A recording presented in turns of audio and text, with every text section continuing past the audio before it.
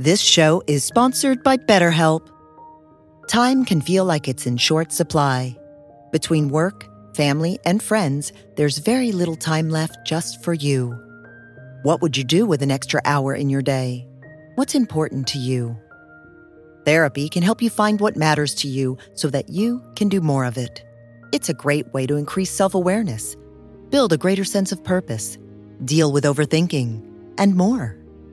If you're thinking of starting therapy, give BetterHelp a try. It's entirely online and designed to be convenient, flexible, and suited to your schedule. Learn to make time for what makes you happy with BetterHelp. Visit BetterHelp.com/BeHereNow today to get 10% off your first month. That's BetterHelp, HELP.com/BeHereNow.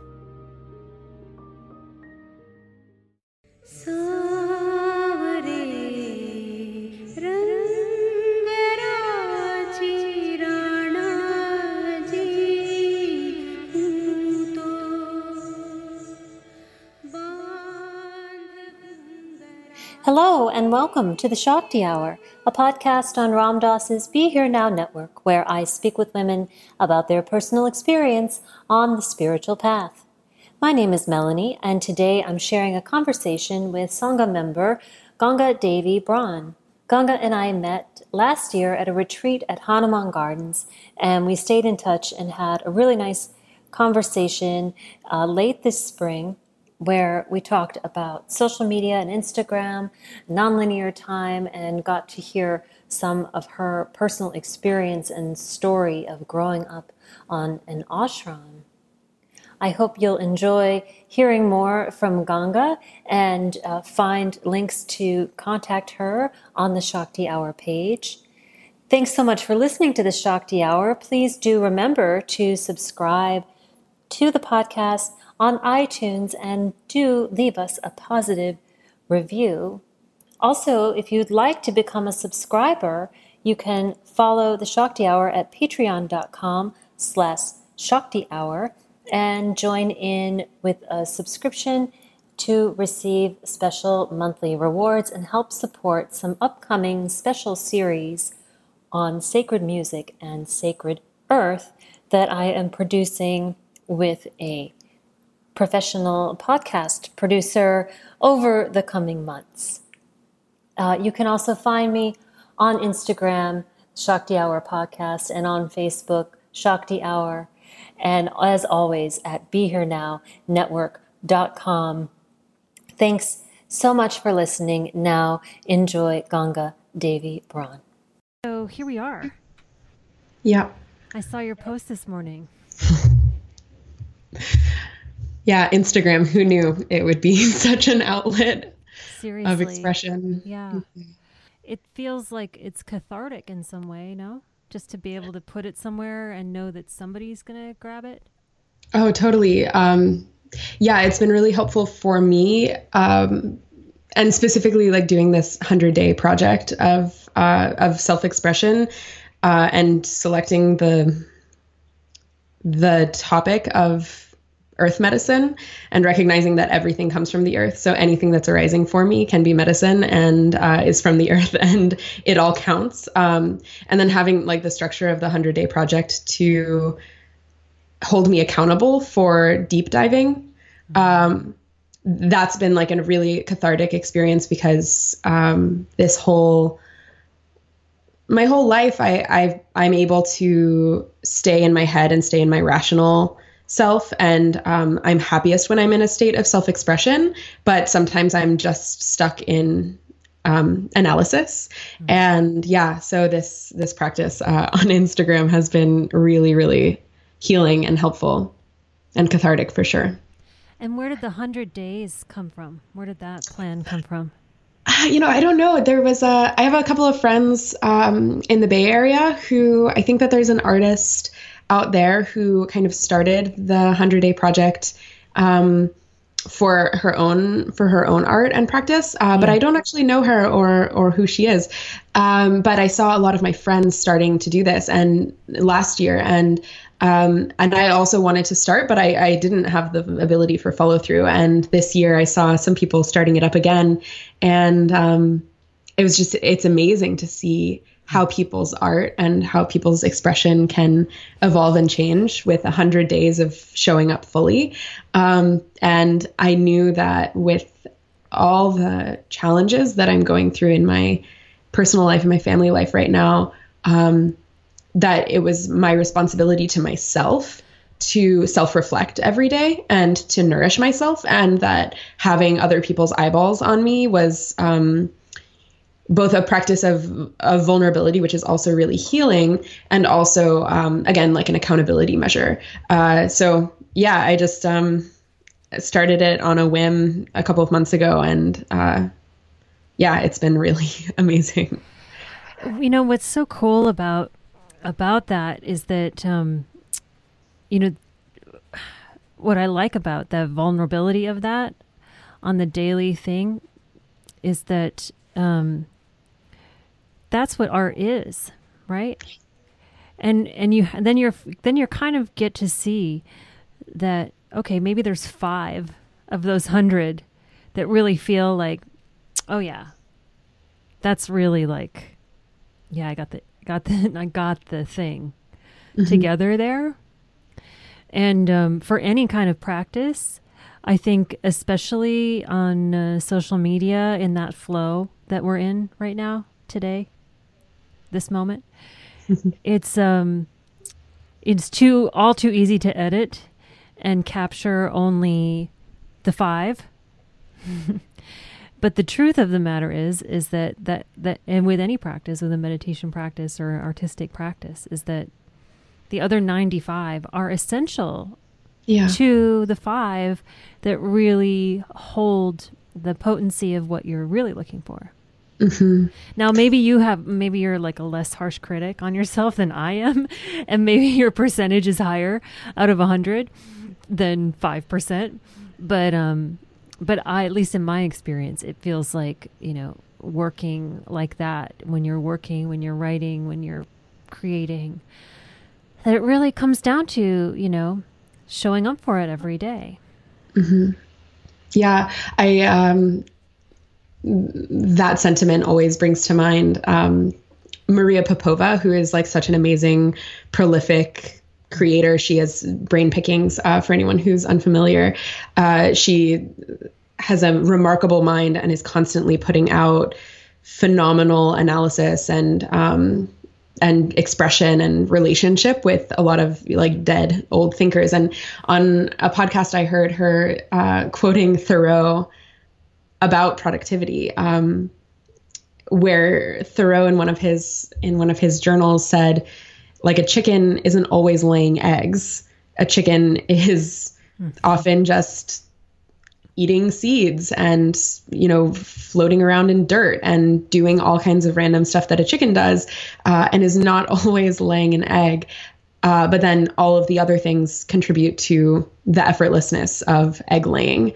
And that's what it feels like for me with all forms of my outward expression. I know that I'm honing my voice, and I know that I'm honing the sense of who I want to be in the world for myself and for others. And it's been remarkable because even the things that I post, I do this as a morning practice. And it's like one of the first things I do when I'm laying in bed on my phone. I record a little gratitude voice recording that I send to a friend of mine. And then I get it on Instagram, and I find whatever image I want to post, and I write something. And I don't think about it. I hardly edit it. And it's still kind of in that numinous space of my sleeping time. And sometimes I'll go back and I'll be like, oh, that was a grammatical thing or whatever. But mostly I just don't touch them, because what I want more than anything is to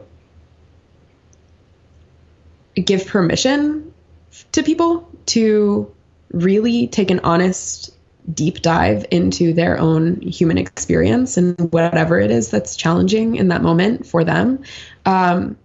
And I also really want the people who care about me to understand what my inner world so that they can understand better how I'm showing up for them, specifically in this really challenging time of my father dying. Like, a lot of people are reaching out to me all the time, with a lot of love, but a lot of the time it's asking questions, like, how are you? What's going on? Like, what's going on with your dad?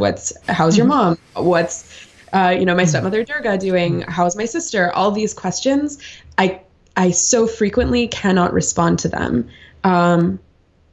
Like, I have so many messages in Facebook and in my texts and in emails that I have been unable to individually respond to, because it takes so much out of me to give a genuine, honest response. And I don't want it to be bottled.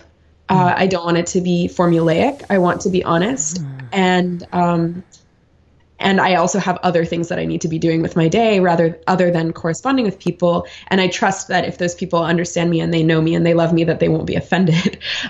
So it's also kind of this lifeline of me casting out this super honest vulnerability to everyone who I know and who loves me, and trusting that they will understand me better from that place, and that will help them engage with me better and help any future communication that we have just immediately drop into a beautiful, more authentic, deeper space. Because if anything of this like last year and a half has taught me, is that I don't have the time or the energy for superficial shit anymore. Like, life is so precious, and I'm not willing to have a ton of small talk anymore. Although, like, I love pop culture, and I love, I can talk about Star Trek forever, and like minutia, and I love the sweet details of people's lives, and I love talking about, just things that were exciting that happened in someone's day. But I don't need to, but I want it to be from a place of like genuine open-heartedness. And since I started this project, I've noticed that people who do follow me on Instagram, when I talk to them, we immediately drop into this beautiful space of them acknowledging what I've been doing. And then often they'll come to me and be like, I'm going through this thing, and this has been so helpful for me to see your reflection. And we're able to immediately talk about whatever it is that's painful that they're going through, and not sugarcoat it, and not pretend that it's either, I think sometimes when we're going through really difficult things, we can pretend that it's okay and we can bypass it. But sometimes we also feel like we need to be miserable all the time. Like, with having a parent who's dying, people see me joyful sometimes, and I can tell that I can sometimes perceive that people are judging me for being like really joyful in whatever moment I'm in. And then they bring up my dad, and it totally pulls me out of a flow state. Right. And it's wait, yes, so you're supposed to be feeling this way now. Yeah, you're supposed to be grieving right now. And I'm like, well, my father is like completely like immersed in like Maharaji's love right now. So like, no one in this entire situation wants me to be suffering. Doesn't mean I'm not suffering. Right. There's a good Ram Dass story about that. He tells that story about, well, do you need to be dying all the time? Or could you be maybe dying for a few minutes a day and then also living? Yeah. Could you? But honestly, I'm just getting emotional about your relationship with social media. I mean, it's warming my heart so much, because there is this generational gap where I felt first really resistant. I'm a Gen Xer. I'm like, not into the system, right? That's my programming. My teenage programming is like, fuck the system, and so there was a huge resistance. And then I stepped into a feeling of, oh, I get it. This could be this thing that like you're talking about. This could be a conversation starter. This could be a place for self-expression. This could be all these things. But then, the holding of the space for that dialogue to continue outside of this thing, outside of the device, that's where the potency sometimes gets a bit lost. So I'm curious about, I think that the 100 Days Project is nice because you're giving it a nice structure to lean on. So you have that structure regardless of what conversations end up coming out of it ultimately for you. Mm-hmm. But I'm wondering about that experience of, because I feel blessed, as are you, to have a great, community of people who are present and whose intention is to be present and available to one another in love. But what about that the feeling of there not being an audience or not being a response? Do you know what I'm saying? That thing that maybe you haven't experienced it that way. Maybe you just have lived in a nice community that has supported you through that medium. But yeah. Do you know what I'm getting at? Yeah, I do. And it's funny. This is a strange response, but I think that my very enduring faith in nonlinear time helps that a lot. I've spent many years really cultivating I guess somewhat divergent relationship with time as a nonlinear system that we experience in a linear way, but trusting that it's not linear and trusting that if I put something out there that is authentic and meaningful to me, that if it's supposed to be of service to someone, it will be, and it doesn't have to be immediately. And yeah, and this is important for me to hear myself say because it's the truth for me, but I get caught up in really being uncomfortable with being scrutinized. And so for me, it's not so much, it's like if nobody responds to something that I put out there, I'm so fine with that. I have no problem with it. But I am concerned about people disliking or like being critical of what I'm doing, not in a way that is like anyone can be critical and it's fine. And a lot of the time it's people's projections. But if somebody were to point out to me that something that I did was deeply problematic, that brings up a lot of shadow for me to work with that I'm terrified of working on, but it's so important that I work on it. And I get to a place of embracing it, but that's like my biggest enemy is being, is putting something out there and not feeling like I'm enough of an authority or I haven't done enough of my own self-work to be valid in expressing what I'm expressing, because we do live in such a critical and often non-constructive kind of internet sphere. Right. Well, and then that's a lot of responsibility. I'm gonna face my shadow and work on it because some person said had a negative response or non-response. Or there's no response to. I posted that thing and nobody liked it. Nobody responded. But in that way, coming from a spiritual seeker or somebody who's on a spiritual path, I like the way that you're framing it, that you're using it to engage your own practice. Like you're engaging your own personal development, your own relationship with spirit. And I love also the idea that this is not instant time, that the time can come and can come back, and that the message can be received and retrieved and reworked and held in the right moment.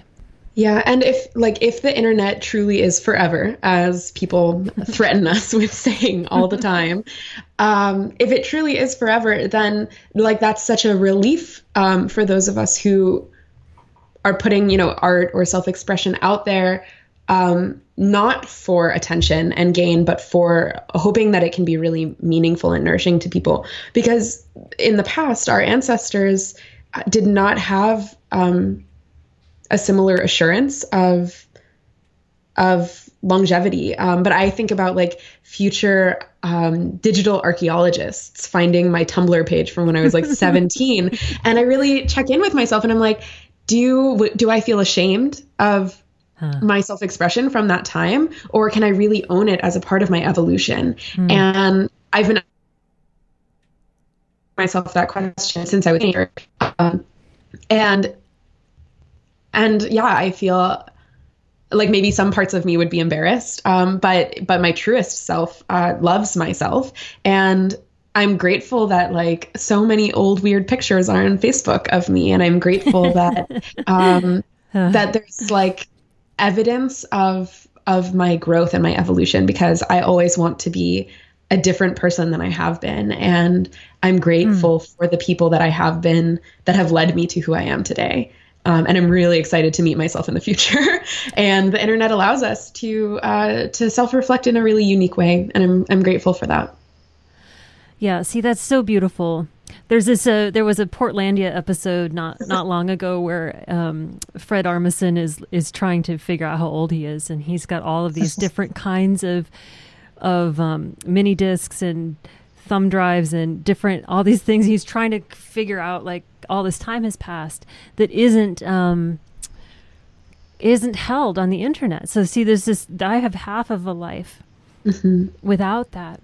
Those stories are held in the people, in my relationships, and maybe somebody has some pictures somewhere. You know, I was talking to Raghu about that the other day. Just considering, had Maharaji been now, like the documentation, you know, there's so many pictures of him as it stands, but you know, just considering what that would have been like, you know, for people to be in that reflection. But the way that you're looking at it is so, again, is so based in this personal spiritual evolution, and seeing the changes in yourself and seeing that reflection. But there is still that accountability aspect, you know, which is something that, honestly, in my 20s, I'm grateful that I don't have to be accountable for that time. You know what I'm saying? Like, that was not a time beyond the things that I officially captured that I necessarily would want full documentation of. And sometimes I wonder about that wildness, you know, with this idea of, you know, you're working with earth medicine, and I wonder about that privacy, that wildness that happens in youth, or at least it was allowed to happen for me.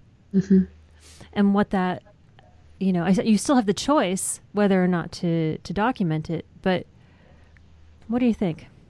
Well, and like, we're always editing our presence on the internet, and there's so much that is in my life that never reaches any media outlets. Right. And I'm grateful for that, because just as we choose, you know, what we're going to wear when we go out of the house every day, and we don't have to be naked all the time unless, you know, we choose to, and we're in a context where that's appropriate. Right.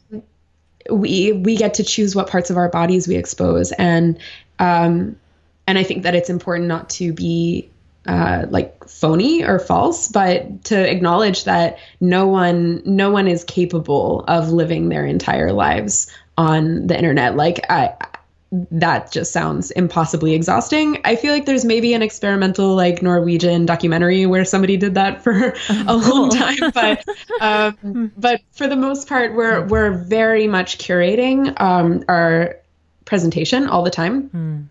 So that's an important thing to always just acknowledge, especially when you're looking at other people's feeds and you're like, oh my gosh, they're so creative and so beautiful, and like everything that happens in their life is so is like wrapped up in a nice package of aesthetic or expression, and like no one's lives are like that. But I also, like, there is a degree of, you know, the wildness and the I mean, definitely, like, I express a lot of vulnerability on my page, and I have some friends who do Facebook Lives where they talk about, like, yesterday's sexual awakening, and like, you know, what their like tantric practices are doing for them, and like are very, very personal and very vulnerable, and that's something that I don't think it would serve me to like, I don't feel a need to share that. But I recognize that for some people, sharing those wild parts of their lives is also really healing and cathartic for other people. Right. But through story. I mean, it is also through story, and part of what you're offering are these little love letters, And it was reminding me of, I took this class in college on Japanese women's Heian period literature. And this is this ancient time period where these women would write they had no expression in the world except their presentation, except the way that they were presented. And then, so they would, and they were, held in the home, they had this, but they would write these incredibly, detailed descriptions of, they were writing out Instagram accounts, basically. And, it was these incredibly detailed descriptions of what people were wearing and what they said and what the room was like. And it became this really beautiful, thick, poetic document of detail and then in that expression of feeling, but kind of buried in there. So it's not like it's new, right? Yeah, no, not at all. It's not new that we want to notice, that we want to observe each other, that we want to share how we see things down to details, that we want to look closely at one another and our experience. That isn't like a new desire. And so having some sense of spiritual awakeness to it can allow it to not be harmful, really. Some of these women were brutal to other women. It's in the hands of the person using the tool, right? Yeah, of course. How we can do that. Neutral. Yeah. Yeah. So tell me a little bit about your background. Share with us a little bit about your upbringing, your story, and how you got to be where you are now. Yeah. So I'm actually across the street from the community that I was raised in, which is Kashi Ashram, which is a Neem Karoli Baba ashram that has an interesting history in the whole Neem Karoli Baba lineage satsang, which might be for another time.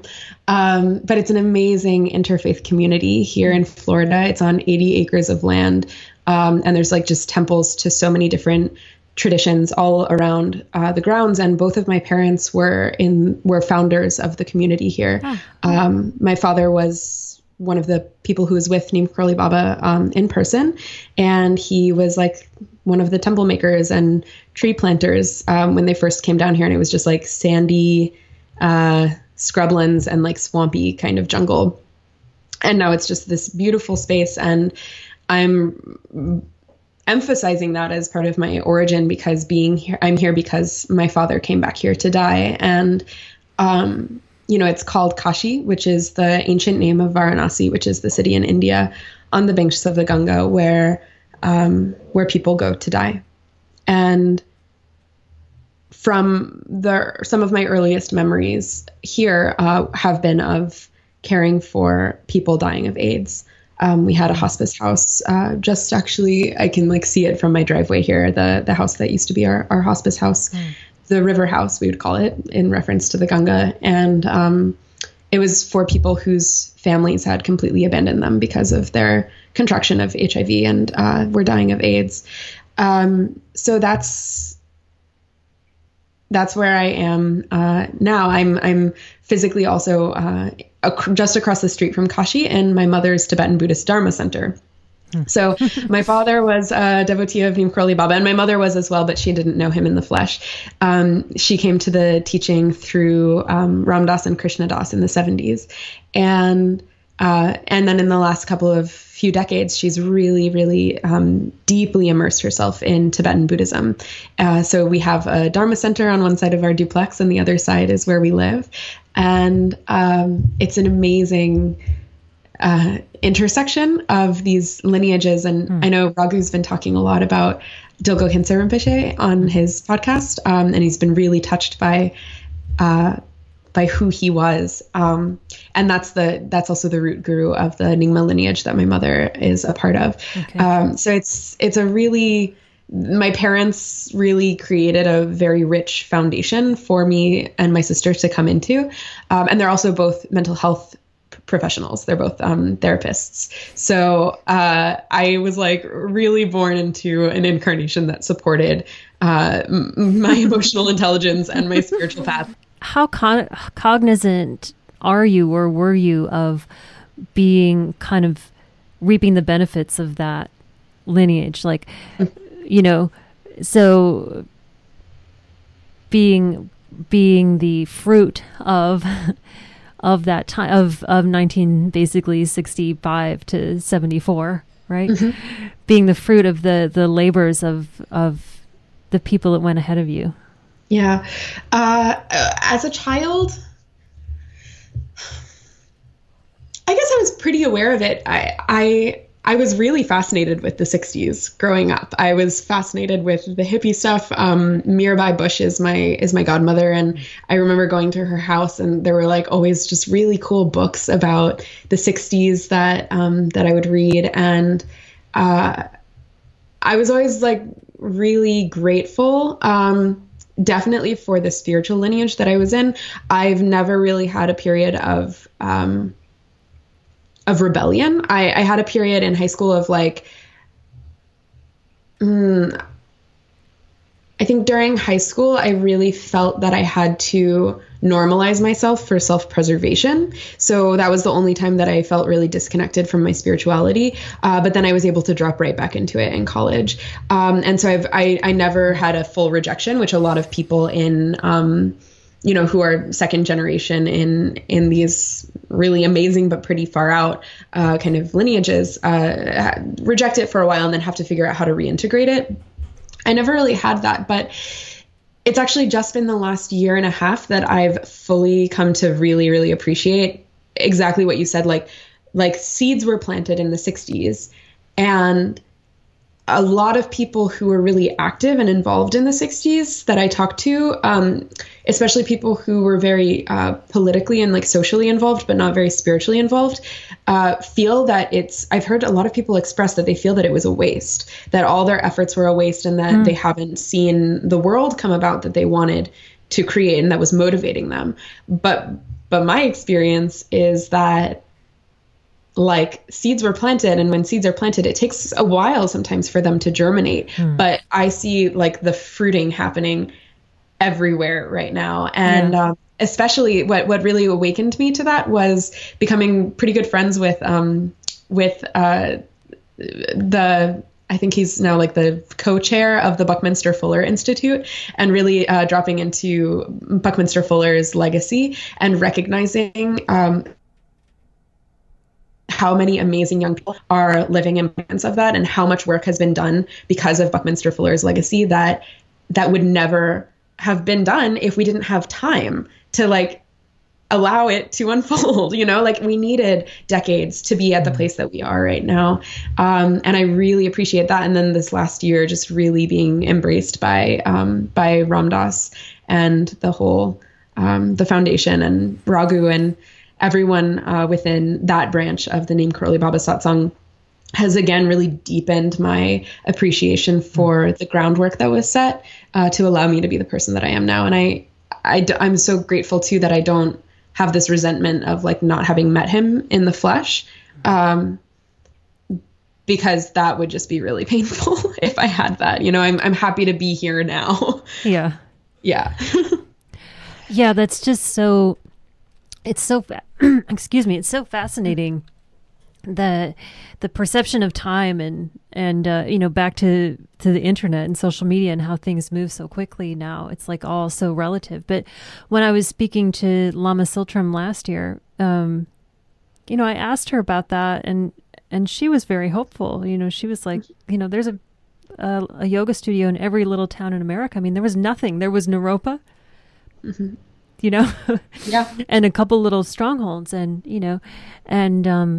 so to that degree with spirituality, it is that foundation is out there, and you can go do a semester at Naropa and meet these people and take that further and building that structure, in the world to hold more space for those ideas to evolve.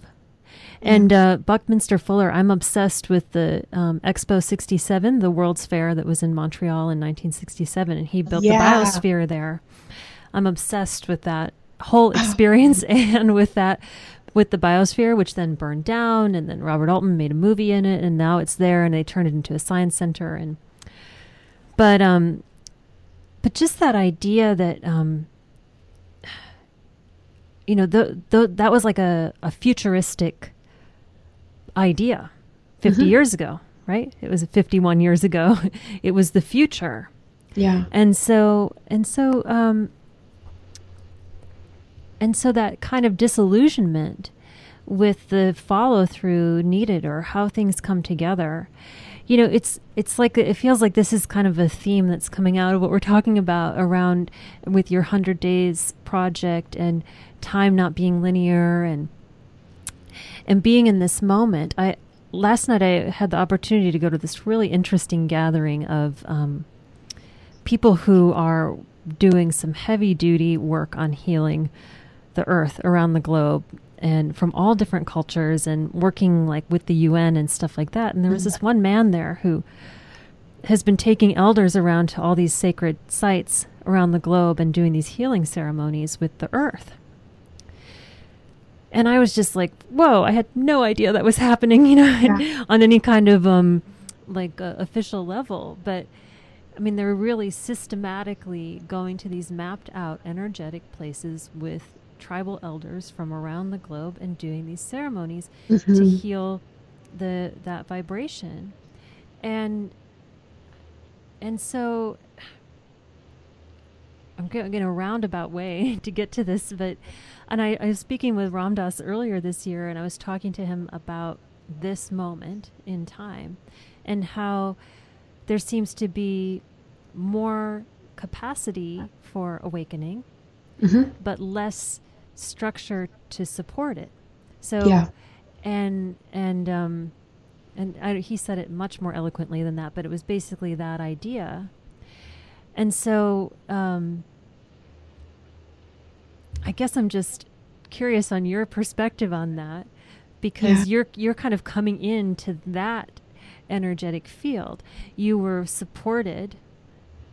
You were born into this place where you could have, like you said, a temple for every resource, for every spiritual possibility right on your landscape right there. And then you can go to Naropa for a semester and access all these things. Naropa is a real thing that exists. But then there is this other level of disillusionment in the energetic field, or in the minds and hearts of a lot of people. Yeah. So that wasn't really a question, but what it is it is part of what this podcast is for me, and the reason to allow this exploration of conversations with women and with feminine wisdom is that I feel that allows for that kind of gray area. It allows for that webbing to be connecting, like you were talking about, all your disparate parts that felt like you could finally integrate. And it's okay to have this kind of webbing idea. And so I'm just curious about your reflection on that for this moment, and for the moment of changing the earth, that moment of despair, yet creating something to support us all. Yeah. So there are two, I guess, different worldview frameworks that come to mind as a response to that. And the first is about the age of Aquarius, which, like, I was just having this conversation yesterday with someone, where in the 60s people thought, like, oh, the age of Aquarius was like, it was going to be love and harmony and peace across the board for everyone, which is always what people want, but never what fully happens. Like, evolution doesn't happen in a direction of perfect harmony. It's just dynamic systems always changing and engaging with each other. But if, like, you look at the cosmological archetype of Aquarius, it's air, but it's the most complex and subtle, because it's the last air sign of the zodiac, where it's like literally when I think about Aquarius, I think about the atmosphere, and it's air, it's complex, and it's information, and it's global. And so all of those things together sound a lot like the internet to me. And even like when I think about the Aquarian archetype, I think of like bright white and blue light, which is like what we have on our cell phones and our faces every day, you know? So I feel like there are these, I guess both of my responses have to do with cycles, understanding time in a cyclical kind of spiraling way, where it's not a circle, but it is a cycle, and it like kind of emerges in spirals that we can understand through deep time, through understanding deep time, and really listening to our ancestors, and also really listening to the future beings. That's one of the practices that Joanna Macy does, is listening to our descendants, listening to the seventh generation beyond us, and hearing what they would be saying about how we are living today. So we're at this precise time, and I haven't studied this aspect of astrology all that much, but I do understand that people say that we're in the age of Aquarius, and I understand that like that's information, and it's sharing our minds, and literally having satellites to instantaneously connect us across the globe through the airwaves. It's amazing. I mean, we're doing that right now through Skype. It's phenomenal. So that's one piece of it. And I'm sure anybody who's studied this more in depth would have much more to say about that. And similarly, I'm not an expert on the Kalachakra Tantra, but my academic advisor was. And the Kalachakra Tantra is the Buddhist Tantra that Shakyamuni Buddha taught. That is a very esoteric, very complex text that has a lot of mystery around it. And it's pretty difficult to understand, but it's the Wheel of Time Tantra. And my academic advisor was John Newman, and I was really blessed to have him. I was his last ever student before he retired. And he's one of the foremost Western scholars who's an expert on the Kalachakra Tantra. And what I've learned from him, and also from studying Joanna Macy's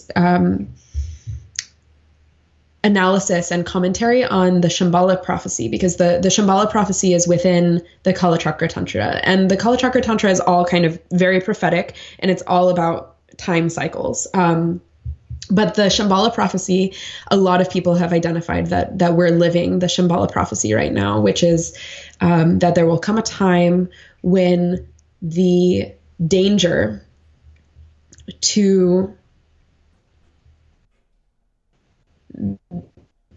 Buddha nature, enlightened ways of living, and to life will become so intense. The danger will become so incredibly powerful, and so many people will have strayed and forgotten the true nature of all of our inherent Buddha nature, and have forgotten the Dharma, and will have forgotten the Sangha, and will have completely forsaken so much. And, you know, even though you and I are like immersed in satsang all the time, there are billions of people on this planet who are so lonely and so disconnected and so far removed from any sense of meaning or purpose or spiritual connection in their lives. And in the prophecy, it's like everybody's going to be, you know, super diseased and just deeply disconnected, like all these things, you know, like the four horsemen kind of stuff that I think anyone at any point in time can identify. Like these things are at play always. So maybe it's an archetypal time thing that can be tapped into at any point. But within the prophecy, it says, you know, there will be the Shambhala warriors will emerge, and they don't come from a specific place, but they come from a specific place of consciousness. And during this time of greatest discord, greatest suffering, it is the time when we have strayed so far from our truth and have the most potent capacity and potential for spontaneous enlightenment, for like Vajrayana kind of awakening, where somebody like Milarepa, who was a mass murderer, can become fully enlightened within that same lifetime. And that we live in this time of incredibly potent potential. And like you said, it's like there's not for many of us, there's not a solid foundation that we come into because that's the nature of the time that we're in right now. It's shaky, and it feels like the rug is being pulled out from under our feet every time we, you know, pay attention to what's happening in our government, or pay attention to, the incredible upheaval of our planetary systems. All these things are like textbook examples of what it's like when systems change happens, when evolution is occurring within a large, complex system. Some things collapse, and new, more healthy, more integral systems have to emerge to take their place. It's just the only way that's possible. Mm-hmm. And I think an important question that we need to ask ourselves is, what kind of role do we see humanity having in a potential future? Because if you take a deep ecology, deep time look, like, the planet's going to be probably fine. Even if we do some of the worst case scenario things, there are forms of mycelium that will digest nuclear radiation. Like, they're doing it where we can know, like, okay, there are forms of fungi that can thrive in the most toxic, noxious environment. So, like, life on this planet will continue to exist. We have gone through many massive ecological upsets that have killed over 99% of life on the planet. And here we are, like, in incredible abundance and diversity. I'm not so worried about the planet as I am concerned that people aren't always asking themselves, what role do I want to have in humanity's future on this planet? And how hospitable do I want this planet to be to my own species? Right. That's again back to your particular foundation, though, like you're saying, is that you are standing in a place to make that choice. Mm-hmm. And now that part of what you're saying and what I'm understanding, what this guy was telling me about these ceremonies with the earth, is like the actual earth vibration is low because of the deterioration of human consciousness. Yeah. And because of the effects of humanity, just like too much human traffic in these wild places. Mm-hmm. And so having the foundation to be able to make a choice about how I want to be involved in that. And I think that that's part of that despairing energy that we're talking about that's out there right now, is that people maybe aren't finding that solid ground to be on, to be able to feel that they can make that choice. And also what I like about how you're relating to it in terms of time and that spiral and the possibility of it being a cycle. And so that gives a little more space, but it, again, maybe that's where the wildness is now. Maybe you have to have it all documented, but the wildness is just in the energy of the time, and that there isn't a whole lot of solid ground to stand upon. Mm-hmm. Outside of the self. And so that would make sense that that would be the grist for the mill, or the friction needed for the spontaneous awakening of whomever. Yeah. Well, and I mean, like, the suffering is so intense, and that, I think, correlates to the intensity of the longing. But see, I'm so irritated with this 12 step and the 12-step idea of bottoming out. I'm irritated with that. And I'm irritated, but I'm irritated with the apocalypse. There's an entire Christian movement, the Left Behind movement. There's a whole idea that that's what we're aiming for, is that we're going to wipe off half, and then this group is going to get to ascend. And so I'm feeling personally like they really are just coexisting, and it is more of an internal choice of how you want to perceive where we actually are in time. Yeah, I agree with that completely. And I think for me, it's really helpful to use the Buddhist cosmological framework of the realms, which I think a lot of people interpret them as, maybe as like, there's an actual hell realm and there's an actual heaven realm, which maybe if you're into like seeing things in different dimensions, maybe there are different dimensional realms. But what I'm able to see, and I think everyone I've ever talked to totally agrees with this, is that, like, there are hell realms on this planet, and there are God realms on this planet. And the God realms are not realms of enlightened people. They're realms of people who've had good enough karma to warrant a place where they don't have to be reminded of suffering, and they can just spend eons in the traditional understanding is that you can spend eons in a God realm and everything's wonderful. There's music, there's beautiful food, there's beautiful people. The landscape is gorgeous. It's really nice. It's like, all these beautiful destination vacation places for the ultra wealthy in our world. That I see those as God realms. And it's really interesting because when your time is up in the God realm, when your karma has kind of all been used up because you haven't been dedicating it to anything other than your own pleasure, then you start to smell a little bad. Smell is really important in Tibetan Buddhism. And actually, like when you say Tibetan Buddhist prayers, a lot of the time in English, you say the word stainless, like it's so pure and clean, the stainless Dharma, the stainless whatever. But actually, the direct translation is that it has no smell, like that no bad smell. So the Tibetan is just like a very nasally oriented, kind of sensory culture. And so in the God realms, you start to smell kind of sour, and everyone just shuns you and rejects you, and until you're all alone, and then you drop and fall into maybe the demigod realm, or maybe the human realm, or maybe the animal realm, wherever it is that your karma brings you next. And similarly, like in the hell realms, I think that we can all imagine what the hell realms are on our planet right now. They're sweatshops. They're the massive number of people who are in actual slavery, even though we don't call it that in our world right now. They're people often very, the incarceration population of America is massive. And a lot of those people are living in a hell realm.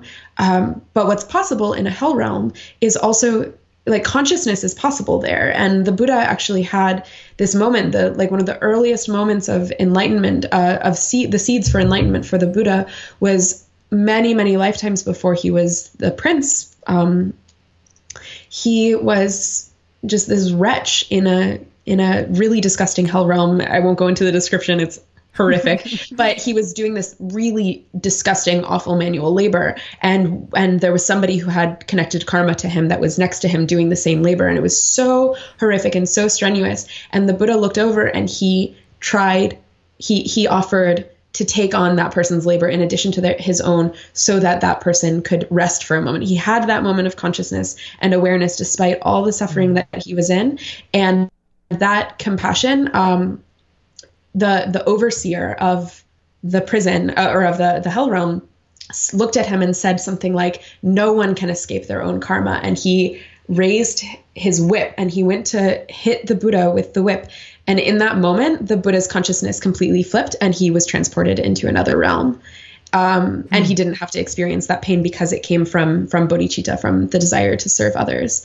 Right. So like I relate to, like, there are days when I'm in a Donald Trump America where I look around and everyone I'm encountering is so kind to one another and is so present and so loving and so compassionate, and it's not fake, it's so real. And I can say to myself with full honesty, wow, like world peace is really strong today. Like world peace is here. It's happening. Yeah, it's totally here. Mm-hmm. I'm in this realm where I am a human, and that's the beauty of a human life.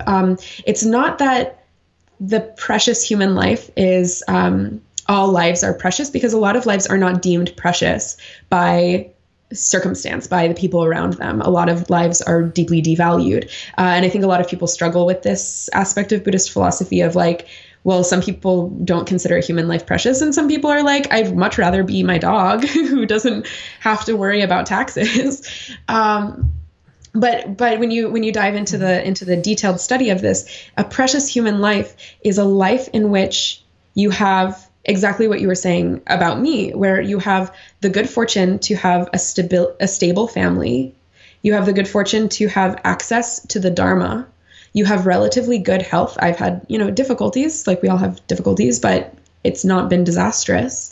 You have there's like, I think like 8, Tibetan Buddhism loves lists, and there's a specific number of qualities that you contemplate your precious human life. And so it doesn't apply to every human, but every human has the opportunity to create the conditions for more precious human lives. And I think regardless of our stories and regardless of the very real instances of oppression that different people born into different bodies and different lives can experience, we all have the ability to create in our own unique way the conditions for more of that precious human life. And we can also, like, it's not, I don't believe in like determinism at all. I think that we have free will, and I think that we have the ability to create peace on earth in every single moment, in every single interaction that we have, but it has to start within ourselves, of course.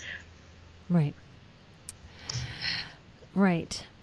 And so holding, and being able to hold multiple realms at one time, really might be part of what we're talking about now. And with the picture of the spiral and being able to flow in and out of those different realms.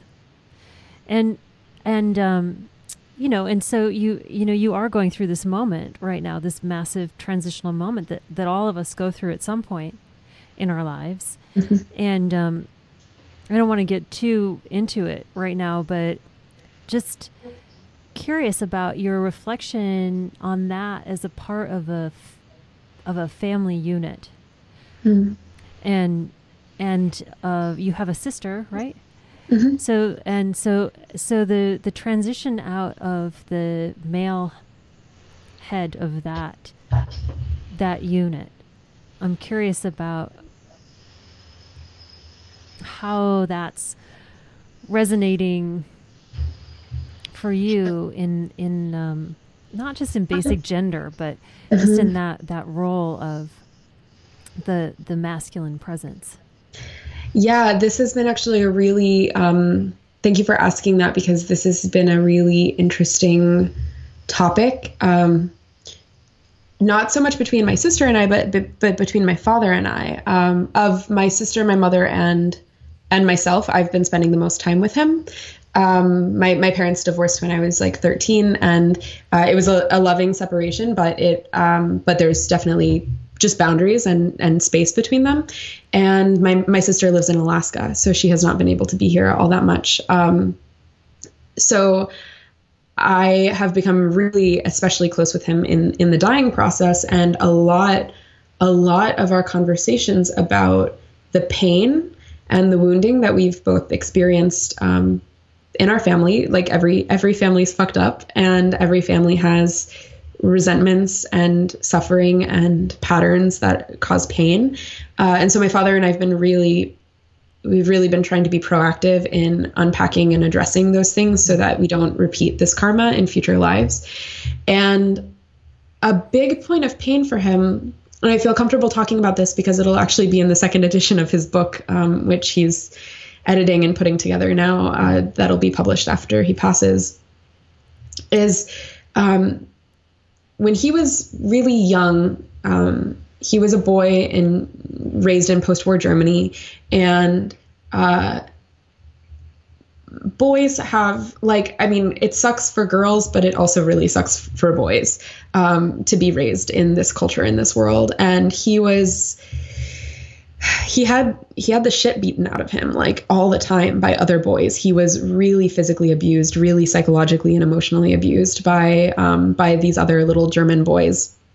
And no one was helping him. No one was standing up for him. Everyone was just like, that's what it is to be a boy, and you just have to man up, And there was one day he was walking home from school, and there was a fence that had a hedge on the other side of it. So he couldn't see through it, but he could hear a bunch of little girls around his age, he assumed, playing with each other in a really soft and sweet and gentle way that was really loving, and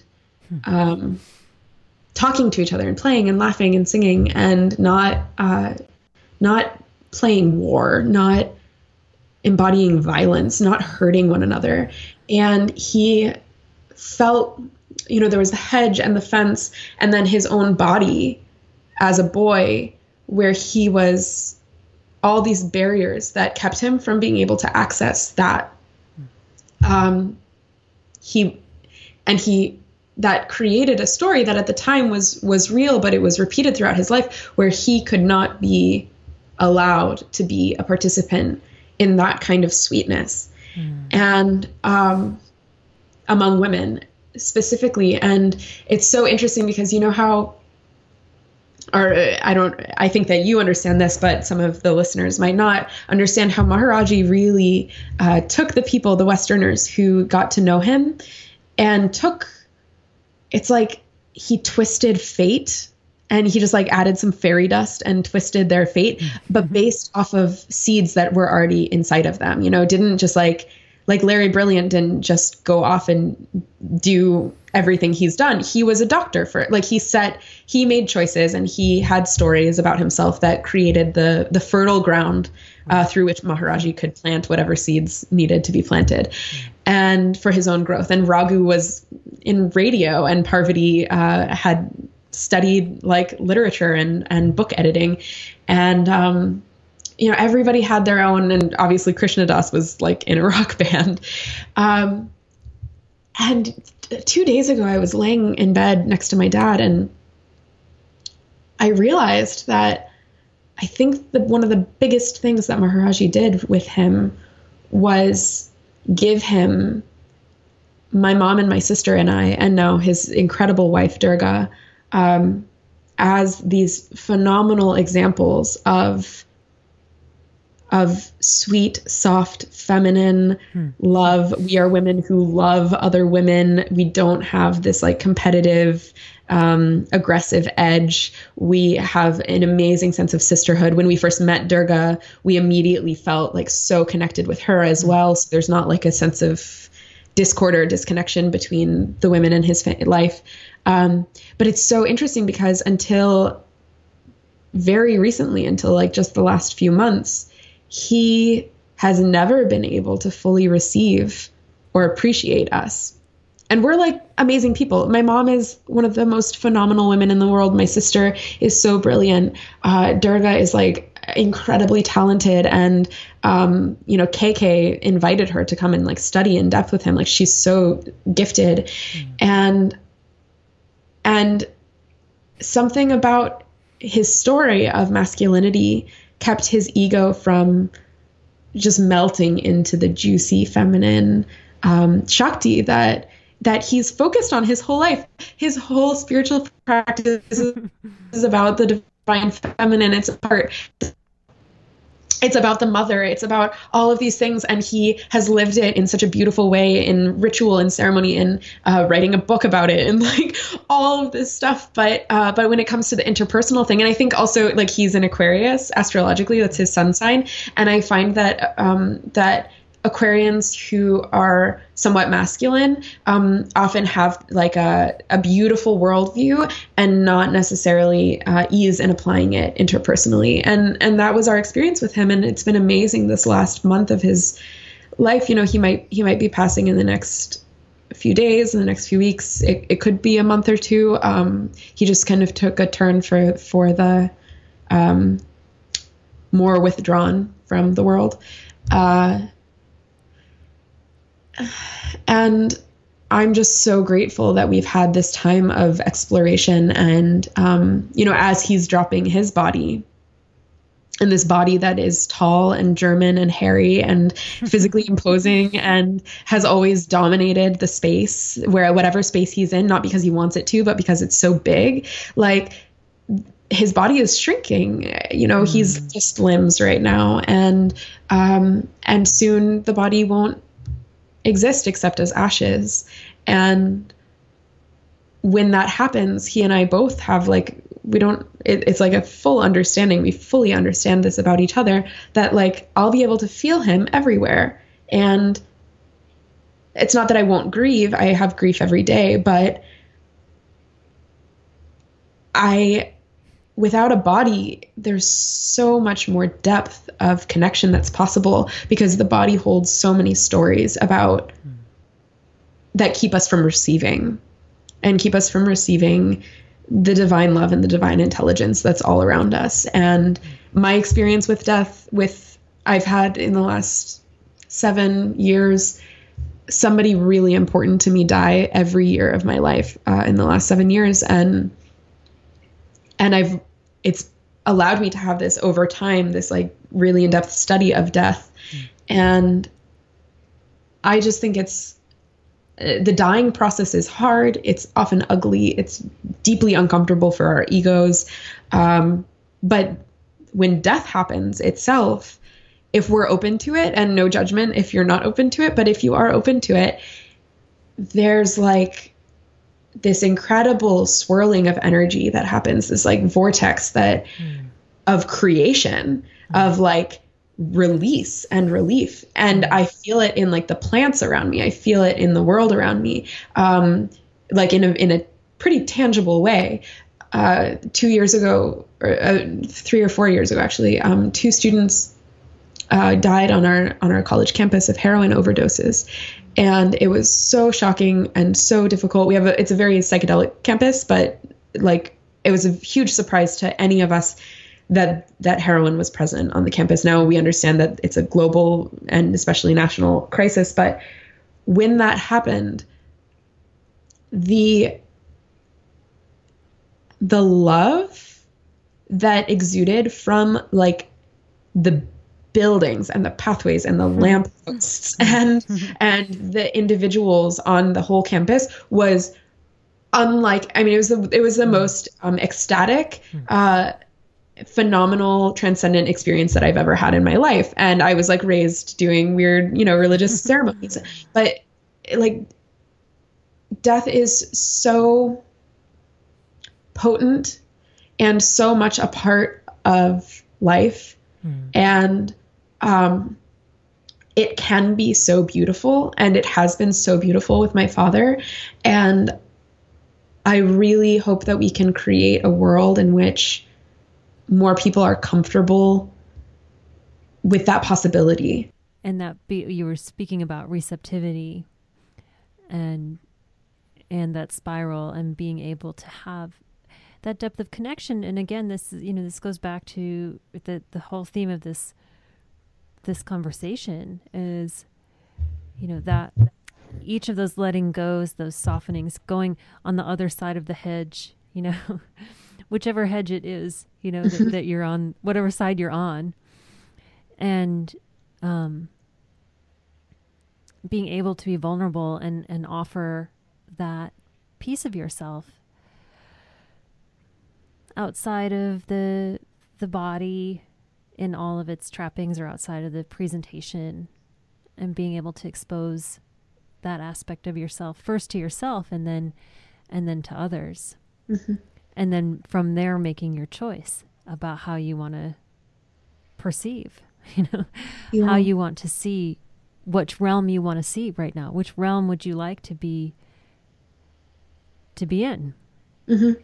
Yeah. And I think a really important thing to add is to not use that as an excuse for spiritual bypassing, and not to get into a place of like, oh, I'm just going to be in like the happy realm all the time. Like, I'm just going to be in the world peace all the time, because it's like we can go there and we can abide there, and we can try to make it bigger. Like, we can try and make what we experience as world peace more inclusive, like even, like actual tangible actions, like having, like the foundation has, amazing scholarship opportunities for young people to be able to access this. That's making world peace bigger. That's making sure it's not just baby boomers who are able to come to the retreats, because we in my generation can't afford things like that most of the time.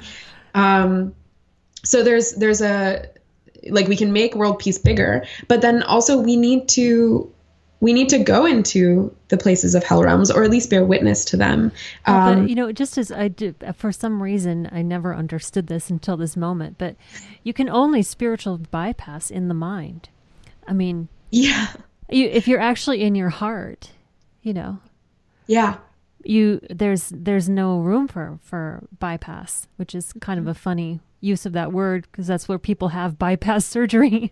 Literally have bypass surgery to go around the blockages in their heart, which, as a seeker, as someone who's on a path, as someone whose intention is to become more present and to become more loving, it really is that going into the heart, the head to the heart, as our teacher says over and over again. And, sometimes sitting in a seated practice or even a walking practice isn't going to bring you back into the heart, but that something tangible, like that being with the earth, or being with another person, being in bed with your, with your sick father, being in that proximity. So this is back to the medicine that you're offering right now, of this, in the cloud and on the ground, sharing your words, sharing from your heart into the internet, and then finding those expanding on those actual connections in the world, whether it's with a person or with a plant or with a building on your campus that's, resonating in that moment. I just think it's so cool that our happy participant in the legacy of your family and of your father's work and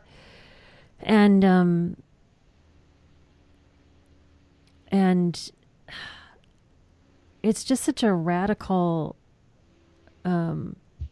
time and a moment in my life that I've never had any intention for this to be a focal point of my existence. Always was spiritually inclined, always felt myself to be a being of light. I was raised Christian, Lutheran, very conservative, and always connected through music and nature to something other, but never knew anyone who it was their pursuit. Never saw it as a lifestyle or any of that kind of stuff. And so for me to be able to sit here and be in reflection to people across generations that are truly devoted to this exploration is just so radical. Yeah. It's so cool. Yeah. And there's so many of us. It's amazing. I mean, it's everywhere I go. I know that it's not, I really want to make sure that I don't get into a place of thinking that, I don't want to get into an echo chamber of I'm only surrounded by people who think just like me, but I'm in such awe everywhere I go that I meet people my age whose whole lives are devoted to really living in the heart and really understanding the subtle energies going on around everything that the planet is going through and that our species is going through. And the coolest thing is that people are embodying a consciousness of more abundance that is taking away the scarcity that tells us that life is a zero-sum game, that, there are winners and losers. So, all right. So I ask everyone that I talk to give a specific piece of advice to women and girls on the spiritual path. I'll leave that for you.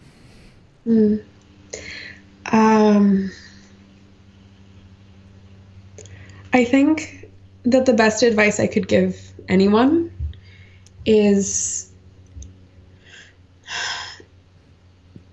to just find your own unique relationship with the elemental forces all around us, whether it's having a practice of going outside and gazing at the moon every day. Today we're recording on a new moon, which feels like a lot of emptying's been happening. And I've benefited greatly from a relationship with the moon that has helped me to understand the cycles of time and of my own body and my own consciousness.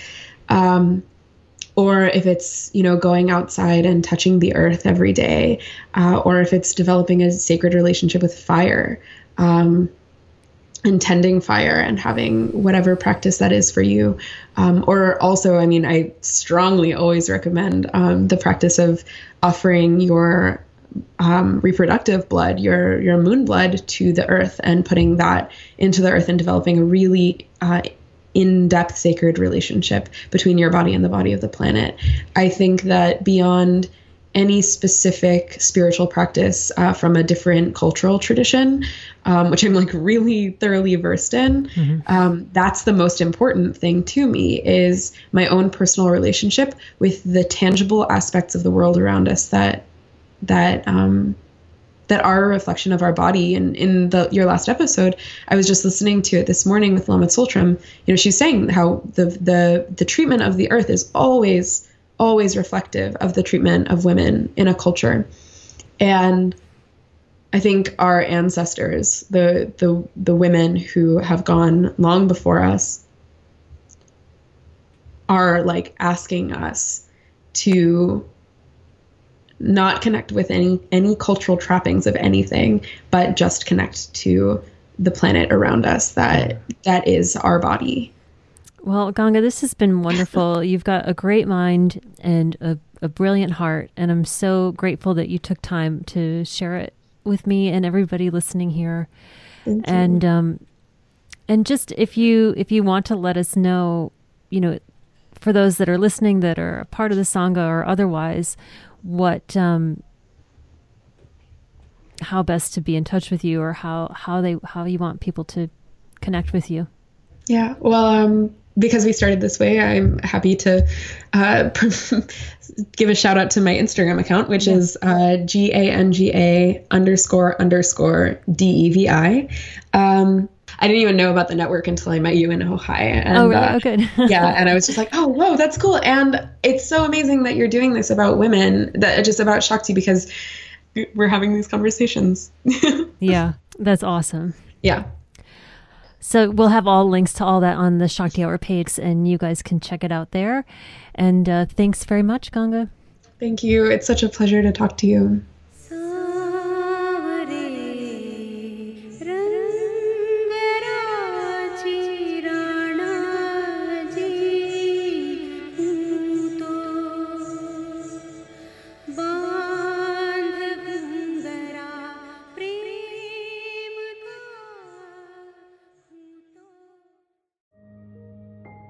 This show is sponsored by BetterHelp.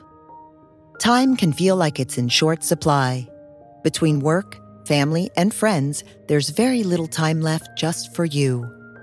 What would you do with an extra hour in your day? What's important to you? Therapy can help you find what matters to you so that you can do more of it. It's a great way to increase self-awareness, build a greater sense of purpose, deal with overthinking, and more. If you're thinking of starting therapy, give BetterHelp a try. It's entirely online and designed to be convenient, flexible, and suited to your schedule. Learn to make time for what makes you happy with BetterHelp. Visit BetterHelp.com/BeHereNow today to get 10% off your first month. That's BetterHelp, HELP.com/BeHereNow.